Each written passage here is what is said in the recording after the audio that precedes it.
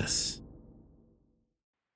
Disgraceland is brought to you by Disgraceland All Access. Disgraceland All Access membership is your chance to support the show and get ad-free listening, an exclusive scripted episode every month, and exclusive bonus content every week, plus access to an always-on chat with me and your fellow discos.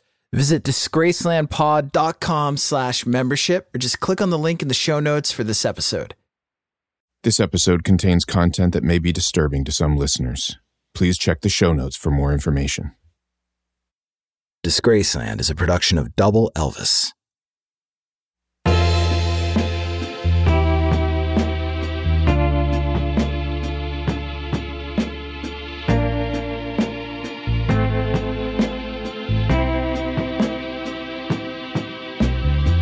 Mama Cass Elliott's life, career, both with and without the mamas and the papas. Her complex relationship with both the victims of the Manson family murders and with the murderers themselves, both alleged and convicted, is so complex that we needed 2 episodes to properly tell this story. If you're just getting hip to this now, I suggest you hit pause and go back to the previous episode of Disgraceland, part 1 of the Mama Cass Elliott story, where we get into Cass's skyrocketing fame and mold-breaking pop stardom, her challenging solo career, her romantic relationship with not 1 but 2 international drug dealers, her role as Hollywood's hippie den mother, her connections to the Manson family, and her arrest in Hollywood. In this episode, we further explore Cass's entanglement with Charles Manson, her close friend Sharon Tate and Sharon's husband, filmmaker Roman Polanski, as well as Cass's alleged involvement in some of the long-rumored hedonistic events at Sharon and Roman's home on Cielo Drive. Events that put Mama Cass at the center of a counter-narrative that explosively disrupts the supposed motive for the Manson family murders.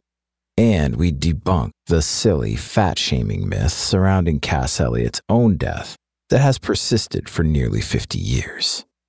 We, of course, hit upon Cass's solo music career. Great music made by one of the last century's most unique stars. Unlike that music I played for you at the top of the show. That wasn't great music. That was a preset loop from my Mellotron called Play You, Play Me, MK2. I played you that loop because I can't afford the rights to Annie's song by John Denver. And why would I play you that specific slice of senses-filling cheese? Could I afford it? Because that was the #1 song in America on July 29th, 1974. And that was the day that Mama Cass Elliott died, kicking off one of the more ridiculous myths in rock and roll history, and burying, perhaps forever, one of Hollywood's darkest secrets. On this episode, Sharon Tate, Charles Manson, the helter-skelter motive in flames, and Mama Cass's secret dead next to a ham sandwich. I'm Jake Brennan, and this is Disgraceland.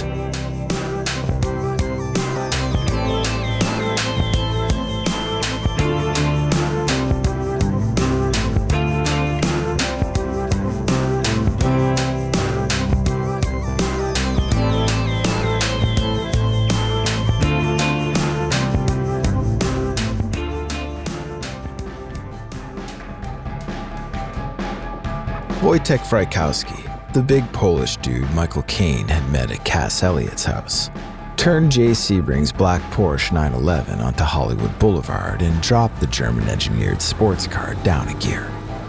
The engine sounded barely containable. It hummed low, almost a growl. The sound was an attention-getter for sure. Young hustlers on the corner of Vine took notice. Wojtek cruised. He was looking for a particular type. Young, clean, almost pretty. That's how she liked them. How he liked them too. Not unlike Jay. Not unlike Roman. Wojtek spotted what he was looking for. Curbed the Porsche, proffered, popped the passenger side door. The strange hopped in, and Wojtek headed back up into the Hollywood Hills. Not Laurel Canyon. Tonight's action wasn't at Cass Elliott's place. It was at Roman Polanski's Cielo Drive home. But Cass would be there because Sharon, Roman's wife, would be there, and Sharon and Cass were thick as thieves. especially when Roman was out of town. Cass kept Sharon company. Cass was the one, of course, who introduced her boyfriends Pick and Billy to Sharon and Roman, and to Wojtek for that matter. Pick and Billy made sure the parties at 10050 Cielo Drive never ran out of steam. Pick and Billy supplied Sharon and Roman's friends with whatever drugs they needed. Pick and Billy were bringing more than party favors, though. Pick and Billy were supposedly setting Wojtek up with enough product to keep him going well beyond the summer, and to make sure he wouldn't have to subsist on the allowance his tightwad American heiress girlfriend Abigail Gibby Folger kept him on. Gibby wasn't going to be there tonight. She was too straight for tonight. Tonight was for professionals. Tonight was Black Hoods. Tonight was Young Strange. Tonight was whips, chains, wax, and whatever was freaky. Tonight, the dancing would be, as they said, different. Tonight was inspired by the satanic dream sequence from Roman's Rosemary's Baby. Roman would approve. And they were going to film it to show Roman when he returned from London. He'd dig it the most. Sick fuck that he was. Roman loved his tapes. Roman loved young girls. And there would be plenty. Charlie was bringing his dirty desert hippie harem. Charlie would share. As long as there was an angle, Charlie liked to share. So did Roman. Roman shared his home, his drugs, his money. Word was, Roman even shared Sharon. The tan skin on the blonde glistened in the candlelight. She moved in motion with the Ray Manzarek organ. It blasted from the home stereo system at ear-shattering volume. She was the only one not in a black hood or a mask. She wore red panties, and that was it. Bodies were everywhere, all twisted up together on the furniture, the carpeted floor, up against the walls. The blonde worked on the broad-shouldered bald dude with the Zorro mask. Behind him, a handsome young man waited his turn patiently, his beautiful brown coif needlessly hidden under the hood of his open robe. The pro noticed. The pro thought it a waste. How hard we work for things only to squander them in the heat of the moment. It proved what mattered in life, what was carnal. That was it. The rest was just window dressing. When you got right down to it, this whole hippie Hollywood dream was about one thing and one thing only: getting off. All roads led to here, hedonism. The chanting grew louder, in rhythm with Ray's Venice pump. It forced a sort of mass come on. The room itself seemed to elevate. Everywhere anyone looked, there was nothing but beautiful hedonism. All of it orchestrated for mass satisfaction. Young, old, male, female, bald, blonde, skinny, fat. Yes, even the big girl was in on the action.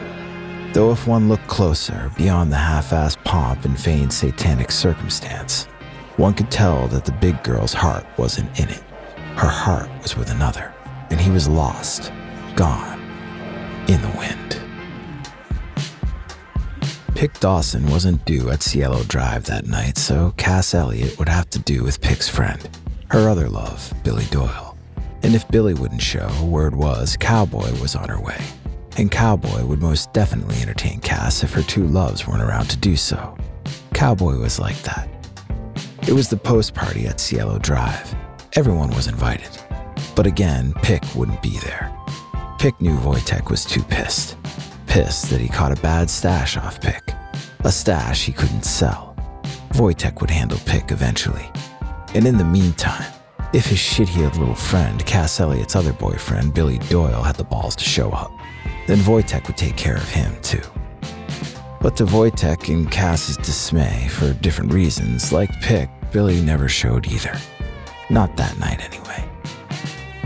But for Billy Doyle, Cielo Drive was a hard call not to heed. There were too many parties, too many women, too many customers to lay off his MDA, his LSD, his coke, his grass. Months passed during that summer of '69, and Cass Elliott's boyfriend, Billy Doyle, eventually found his way back to Roman Polanski's house. Roman was still out of town. Roman's friend, Wojtek, and Wojtek's girlfriend had the run of the place, even with Roman's pregnant wife, Sharon, there. Sharon was no match for Wojtek. Wojtek ran the show. It was still the celebrity haunt it always was. Sharon made sure of that, but The home was also a catch-all for Sunset Strip seekers, 60s charlatans, Hollywood Hills hippie rabble, and of course, lots and lots of underage sexual action. Young girls, young men, they were practically busted. In some cases, they literally were. By Charlie from his place up in the desert in his barely operable school bus painted all black. Billy nearly salivated at the thought. Cass wouldn't be there. Not tonight. She was back in the hospital. Her crash diet had crashed and Mama Cass was in need of an IV, some rest, and a short spell off the drugs and the drink. But Billy was a freeborn man in a world gone mad and set to shake some action at Cielo Drive on that night. It was a risk with Roman out of town. The parties were always a bit rougher when Roman was away and when Wojtek was left in charge, but Billy bet Wojtek would welcome him and forget about the bad stash Pick had sold him because Billy had a brand new bag of the good stuff. Billy bet bygones would be bygones, but Wojtek wasn't having any of it. Billy entered the pristine white paneled door at Cielo Drive into a party in full swing. Wojtek spied him immediately. He could practically smell the sleaze on him. Wojtek played nice. At least he seemed to. He welcomed Billy with open arms, and a drink laced into an evil cocktail of vodka, punch, mescaline, LSD, and speed. Billy gulped it down. Billy's head went blotto. The party swung. Where was Cass, Billy wondered. She'd center him. She always did. But Cass wasn't there. Billy felt his heart jump into his throat and his stomach turn upside down. He fumbled to the bathroom to vomit, but nothing came up. He stood, stumbled into the living room. Someone placed a lit joint into his lips. He drew from it, coughed up a mouthful of smoke, and the room closed in on him. The walls squeezed. Billy knew it. He was about to be fucked. Revenge fucked. Wojtek appeared flat in front of him and placed his big Polish mitts on Billy's shoulders. Wojtek smiled. Billy swore Wojtek's eyes went black. The next thing Billy knew, he was sucking on carpet, face down, his wrists bound behind his back. The pain was unbelievable. Where was that coming from? In blunt thrusts, over and over again. Billy heard the partygoers laughing, cheering, egging on someone from behind him. The pain, it hit him in time with the cheering, from the backside, over and over again. Billy's head ballooned, the pain burst, and Billy blacked out.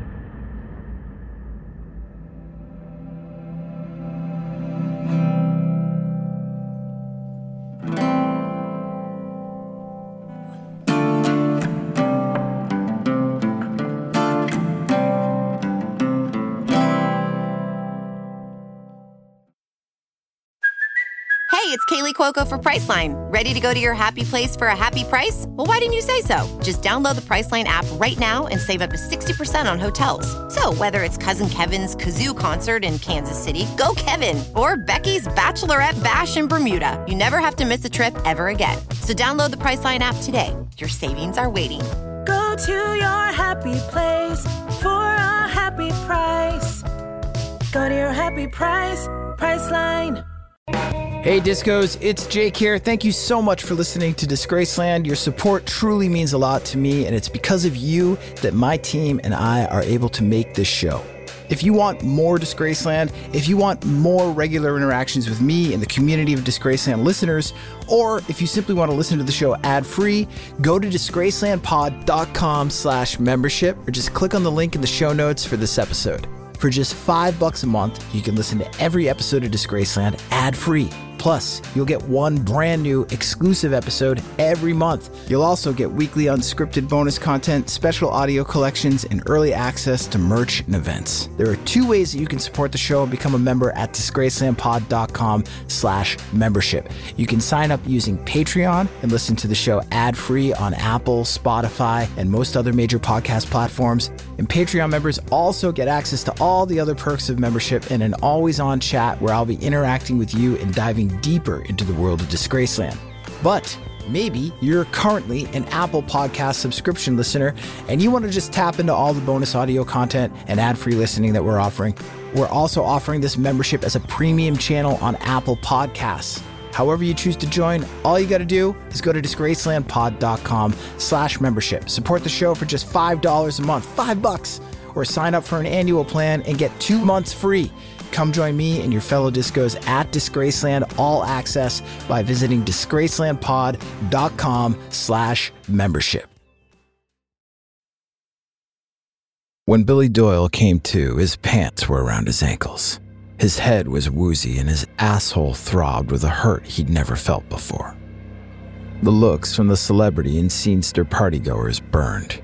The smirks, the outright laughter, the fucking judgment. Billy stood in a rage with one thing on his mind: killing Wojtek Frykowski. But just then, before he could pounce, Billy himself was wrapped up in a bear hug and physically speeded outside of the Cielo drive home. The embrace was tight but not angry. It was that of a friend. It was Cowboy. Still, Billy fumed. He screamed bloody murder. He was gonna fucking end the big pole who did this to him. But Billy was no match for Cowboy, who was physically much bigger and stronger than he. For the second time that night, Billy Doyle was tied up. Cowboy threw him in her car and tore ass away from Sharon Tate's home in the Hollywood Hills and straight toward Sharon's friend's home in Laurel Canyon, straight toward Mama Cass's house. What happened next, Cass Elliot would never forget. She wasn't there, per se, not in person, but once Cowboy safely chained an irate Billy Doyle to the tree outside Cass's home, Cowboy let herself into Cass's place and phoned Cass in the hospital. Cowboy wanted Cass to know what was going on at her place in case any of the neighbors were to complain, freaked out by the dangerous hippie chained to the tree in the front yard, screaming bloody murder. It was for Billy's own good. Cass, Cowboy explained in that throaty rasp of a drawl she had. Billy's gonna kill him unless I force him to cool out. Cass at the time found it all to be hysterical, knowing full well the reason Billy was enraged.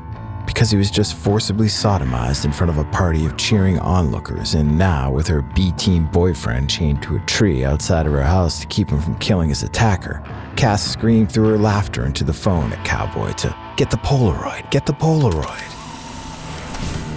It seemed to be all fun and games at the time, but for Cass Elliot, remembering it all now as she was on stage, motioning through her latest set of solo material years later, it all seemed sad in addition to the sick and horrible sexual assault that it was, but still sad. Just sad. Sadder than her falling out with the Mamas and the Papas, sadder than her bombing in Vegas, sadder than her relationship with Billy, and sadder than her relationship with Billy's friend, the real love of her life, Pick. The way he just seemed to take and never give, to show up and then disappear. Cass loved Pick. Pick didn't love Cass back. Sometimes, that's how it all felt. Cass loved, but the world didn't love back. Of course, that wasn't entirely true. Mama Cass was one of the most beloved personalities of the late 60s and early 70s, but that wasn't enough. Cass didn't want to just be a personality. Cass wanted to be accepted as an artist, on the level with her buddy Crosby, with Joni, with Jimmy, and as much as she hated to admit it, with Papa John. But that acceptance was hard to come by when you didn't write your own material, and even if you packed them in at the London Palladium as Cass currently was. July 26, 1974. 5 years almost to the day from the Manson murders. Half a decade from losing her friend. Cass couldn't help but think about Sharon. A lot. Sharon lit up the room, and now that light was forever burned out. And for what? And why? Those rumors that wormed their way through Hollywood's elite circles after Sharon's death got to the truth of it all, and it was enough to make anyone remotely connected to Sharon Tate sick with fear. But again, why? The how and the who, the movie stars, the rock stars, the so-called helter-skelter motive, the fucking Beatles and the ghoulish nature of the killings, that was for newspaper stands. But the why of it all, that was the stuff that kept you up at night. Some came right out and pointed their fingers at Sharon, and at Cass's boyfriends, at Billy, and at Pick. In an interview with the Los Angeles Free Press, Dennis Hopper said the following about the inhabitants of Cielo Drive, Sharon Tate included, quote, "They had fallen into sadism and masochism and bestiality, and they recorded it all on videotape too. The LA police told me this. I know that 3 days before they were killed, 25 people were invited to that house for a mass whipping of a dealer from Sunset Strip who'd given them bad dope. unquote.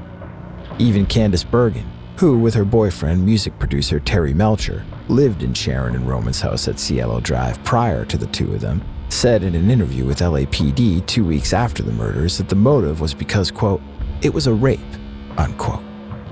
A less than reputable source, Manson family member, the imprisoned Bobby Beausoleil, in a jailhouse interview to Truman Capote said, quote, who says they were innocent? They burned people on drug deals, Sharon Tate and that gang. They picked up kids on the strip and took them home and whipped them, made movies of it. Ask the cops, they found the movies. Not that they'd tell you the truth. We'll be right back after this word. The movies, the videos, the goddamn videos. Perhaps that's the part that frightened Hollywood the most. Not the motives, but the movies. Made for Roman and made by Roman. Those rumors never quit. Those rumors were hard. The stories about what Roman forced Sharon to do, on video, with what some called, quote, quite a few recognizable Hollywood faces, unquote, along with a supposed constant flow of underage girls who'd fallen into the cracks of the City of Angels. Sharon's friend, photographer Shirak Hatami, is on record saying of Roman Polanski, quote, he was bringing other girls to have threesomes with Sharon, and Sharon didn't like it when he was picking up girls on the Sunset Strip and bringing them home to have sex with her, unquote. Sex tapes, orgies, sadism, pedophilia, the rape of a duplicitous drug-dealing boyfriend of Mama Cass. What consequence could any or all of this have? Who would have benefited from the gruesome murders at Cielo Drive? Perhaps someone seeking revenge? For being humiliated in public? For being sodomized, raped? For burning Sharon's friends on a bad dope deal? But Cass knew Billy Doyle and Pick Dawson and even Cowboy were out of the country when the murders took place. But Hollywood knew better. The word was Billy and Pick were too smart to do the deed themselves. And that's where the weird little dude from the desert with the harem of crazy underage girls came back into the picture. Charlie Manson.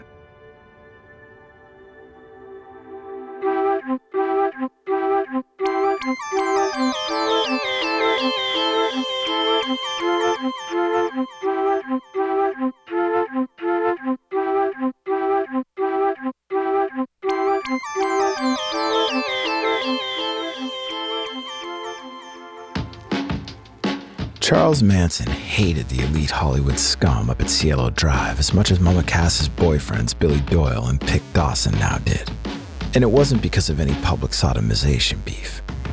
Charlie had his own humiliation to contend with. Sharon Tate, Roman fucking Polanski, the whole lot of them, especially the hard-on music biz honcho Terry Melcher and his hoity-toity girlfriend Candace Bergen who lived at Cielo prior. All of them, Wojtek and his rich bitch girlfriend included, had what was coming to them. They looked down at Charlie, sneered at Charlie, dismissed Charlie. All Charlie was good for was his girls. At first, they loved Charlie. Charlie was on a different trip, man. Charlie took 4 hits of acid, his eyes went all googly in that weird way of his. He opened up his mouth and an entirely new dimension seemed to open up to anyone around him. Charlie had it where it mattered. He had soul. Man, wait till Charlie got it down on record. That's what they said. Charlie was going to be a star, no, a prophet like Dylan. That's what Neil Young thought. Neil went as far as to tell Mo Austin, head of Warner Brothers Records, the same. Neil gave Charlie a motorcycle to help him get around town, to replace that broke-down jalopy of a school bus he had. Dennis Wilson thought similarly of Charlie as well. Dennis recorded one of Charlie's songs with his band, the Beach Boys. Dennis couldn't do anything right that didn't involve either his cock or an American-made engine, both sort of the same thing when you think about it, but I digress. So Dennis fucked up the recording of Charlie's song in a big way. Butchered the title, changed it, futzed the lyrics, didn't even credit Charlie. It was supposed to be Charlie's big break because Dennis's friend, Doris Day's dope-smoking doll-faced son, the music industry golden boy penetrating along with Dennis, whichever of Charlie's girls he could get their slick music industry hands on, that dude, Terry Melcher, the one who lived up at the Cielo Drive house before Roman, he wanted nothing to do with Charlie as a musician. Charlie auditioned for him, Charlie blew it, Terry blew Charlie off, Charlie burned. Dissed, dismissed, heavily dosed, Charlie had murder on the mind. A drug burn, the rape of a drug dealer in retaliation, a revenge plot, an aggrieved cult leader with acid-induced scrambled eggs for brains. The fact that Charlie and his girls could get paid for killing them piggies that did him wrong like they did Billy and Pick made the whole trip all the more sweeter. Murder for hire in a world gone mad was righteous work if you could get it, particularly if you were offing rich establishment pigs in the process. Wasn't that what Charlie's girl, Susan Atkins, wrote on the door of Cielo Drive in Sharon Tate's blood? Pig? Or was it something else? The word pig was hardly written clearly. It was blurry, bloodied. Some say it didn't say pig at all. Some, including Mama Cass Elliott's former Mamas and the Papas band leader John Phillips, told LAPD that no, it didn't say pig. It said pick. P-I-C. Pick, not pig. John was crazy, not to mention an asshole, but so too was most of Hollywood on both accounts. Cass knew this then and she knew it now, on stage, trying her best to focus on the task at hand, entertaining the dwindling crowd at the London Palladium. But it was hard, too hard. It was all still a fresh wound. Pick and Billy, Billy and Pick. Cass introduced them to Sharon. Mama Cass brought both boyfriends, both criminals, into Sharon Tate and Roman Polanski's world. This is recent, well-documented, thoroughly sourced information from the excellent 2019 book by Tom O'Neill and Dan Piepenbring entitled Chaos, Charles Manson, the CIA, and the Secret History of the 60s. But back in the days after the death of Sharon Tate, even though all this information was nothing more than whispers, it was enough to keep you up at night, to make your stomach turn. Charles Manson's so-called helter-skelter motive, so expertly detailed by Los Angeles County Deputy District Attorney Vincent Bugliosi, a take that kept the public riveted throughout Bugliosi's trial of Charles Manson, a take that detailed Manson's fantastical plot to unleash a race war on the world via the murder of Sharon Tate and others. To those in the know, to those who visited Cielo Drive before the murders, to those who partied there regularly, the helter-skelter motive of Vincent Bugliosi seemed way out of the bounds of reality compared to what was being whispered around town. That Pick and Billy did Sharon's and Roman's buddy Wojtek wrong on a drug deal. Motherfucker, I'm gonna fucking kill him! I swear to God, I'm gonna fucking kill him! That Wojtek did Billy, drugged, bound, and sodomized him in front of a live audience at Cielo. Live from Hollywood, it's the public rape and humiliation of Mama Cass's boyfriend, Billy Doyle! That Billy and Pick swore vengeance, hired Charlie Manson, who in turn cast his spell on his acid-deranged followers to conduct the murders on Charlie's command and on Pick and Billy's dime. Helter-skelter. Helter-skelter. Bugliosi bunk cooked up to clamp down a conviction, to sell the public, to sell papers and to eventually sell books, to explain away the dwindling dream of the 60s, and perhaps to cover up something darker, the debaucherous hedonism of a blockbuster movie director and his A-list movie star friends at the Hollywood studio system, and perhaps other more powerful players, had a lot invested in, all of whom were rumored to be captured on video at Cielo Drive in horrifying acts of illegal sexual depravity. Hollywood had a history of covering up worse. In the wake of the murder of Sharon Tate, Hollywood went fully paranoid. Mia Farrow blew off Sharon's funeral, too afraid she was going to be taken out with a sniper's bullet. Frank Sinatra went into hiding. Jerry Lewis dropped beaucoup coin on a state-of-the-art security system. Sammy Davis looked to Anton LaVey for answers. Steve McQueen stashed a gun in his glove box. In the 2 days after the murders, one sporting goods store in Beverly Hills reported selling 200 guns. Mama Cass's bandmate Michelle Phillips was one of the Hollywood elite shopping for firearms, and for good reason. On the piano at Sharon's house after the murders, they found the sheet music to the Mamas and the Papas song Straight Shooter. Creepy. But nothing compared to the worst of it, the death list. The death list from the Manson family. Elizabeth Taylor, Richard Burton, Tom Jones, Frank Sinatra, and Steve McQueen. They were right to be paranoid. They were all on the list. The ghosts of Errol Flynn, Jack Kennedy, and Marilyn Monroe slouched toward Gomorrah. Joan Didion reached for her pen. It was enough to make you bury your memories with alcohol, heroin, cocaine, tranquilizers, and endless amounts of unhealthy food, which is exactly what Cass Elliot had been doing since the murders. But despite it all, here she was, in 1974, like so many others from those heady days of 1969, still standing, for the moment anyway, on stage, but going through the motions. She was tired. She knew it, and the London crowd knew it too. Cass Elliot couldn't wait to get back to the apartment she was staying at, on loan from Harry Nilsson, and to get some rest. This recent crash diet was one of the worst. She was fatigued, and these shows were draining. But first, after the show, there was Mick Jagger's birthday party to attend in Chelsea. Cass chatted up Pete Townsend and Rod Stewart. They, along with other guests, noticed Cass's condition. Constant coughing, trouble with her breathing, but still, she kept on drinking and smoking. Morning came, and Cass made it back to her borrowed flat. She fixed herself a ham sandwich and a glass of Coca-Cola, placed both on her nightstand, plopped down to sleep, and never woke up. Her body was discovered the next afternoon. A doctor who made the scene, Dr. Greenberg, told the Daily Express that Mama Cass Elliot appeared to have died from a case of asphyxia, saying, quote, "From what I saw when I got to the flat, she appeared to have been eating a ham sandwich and drinking Coca-Cola while laying down. A very dangerous thing to do. This would be especially dangerous for someone like Cass who was overweight. She seemed to have choked on the ham sandwich," unquote.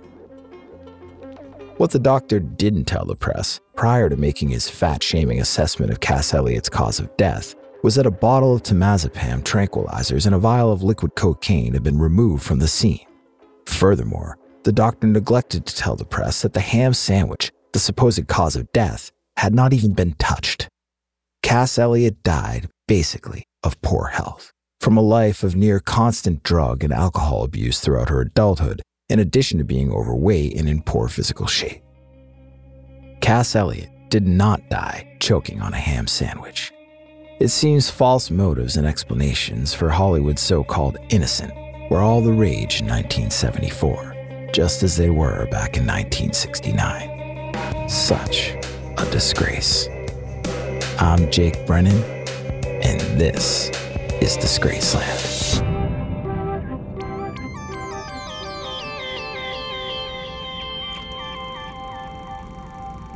Postscript, August 1969.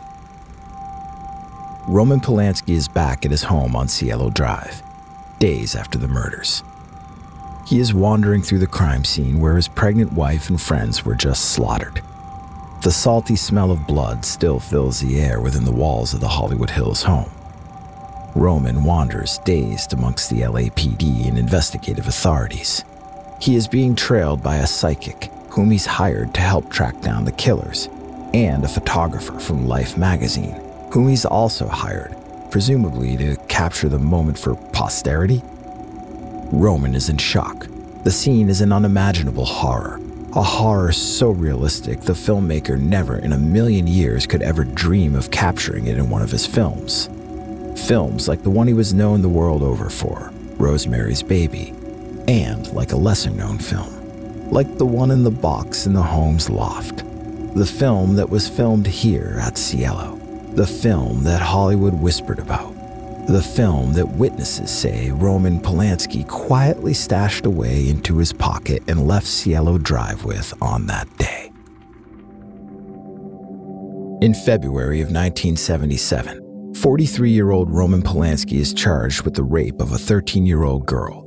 Nearly a year later, in 1978, to escape what was believed to be an impending 50-year prison sentence for the rape of a minor, Roman Polanski fled the United States to live in exile in Europe, where he remains to this day. In 1991, behind bars for the Tate LaBianca murders, Charles Manson gives an interview to Ron Reagan Jr., in which he says about Sharon Tate and Roman Polanski, quote, "They were fucking pedophiles. They weren't innocent."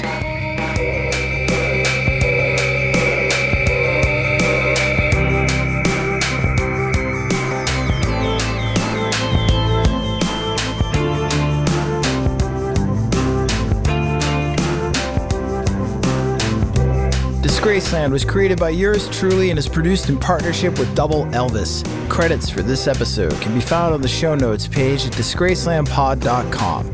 If you're listening as a Disgraceland All Access member, thank you for supporting the show. We really appreciate it. And if not, you can become a member right now by going to disgracelandpod.com/membership. Members can listen to every episode of Disgraceland ad-free. Plus, you'll get one brand new exclusive episode every month. Weekly unscripted bonus episodes, special audio collections, and early access to merchandise and events. Visit disgracelandpod.com/membership for details. Rate and review the show and follow us on Instagram, TikTok, Twitter, and Facebook at DisgracelandPod and on YouTube at youtube.com/@DisgracelandPod. Rock-a-rolla.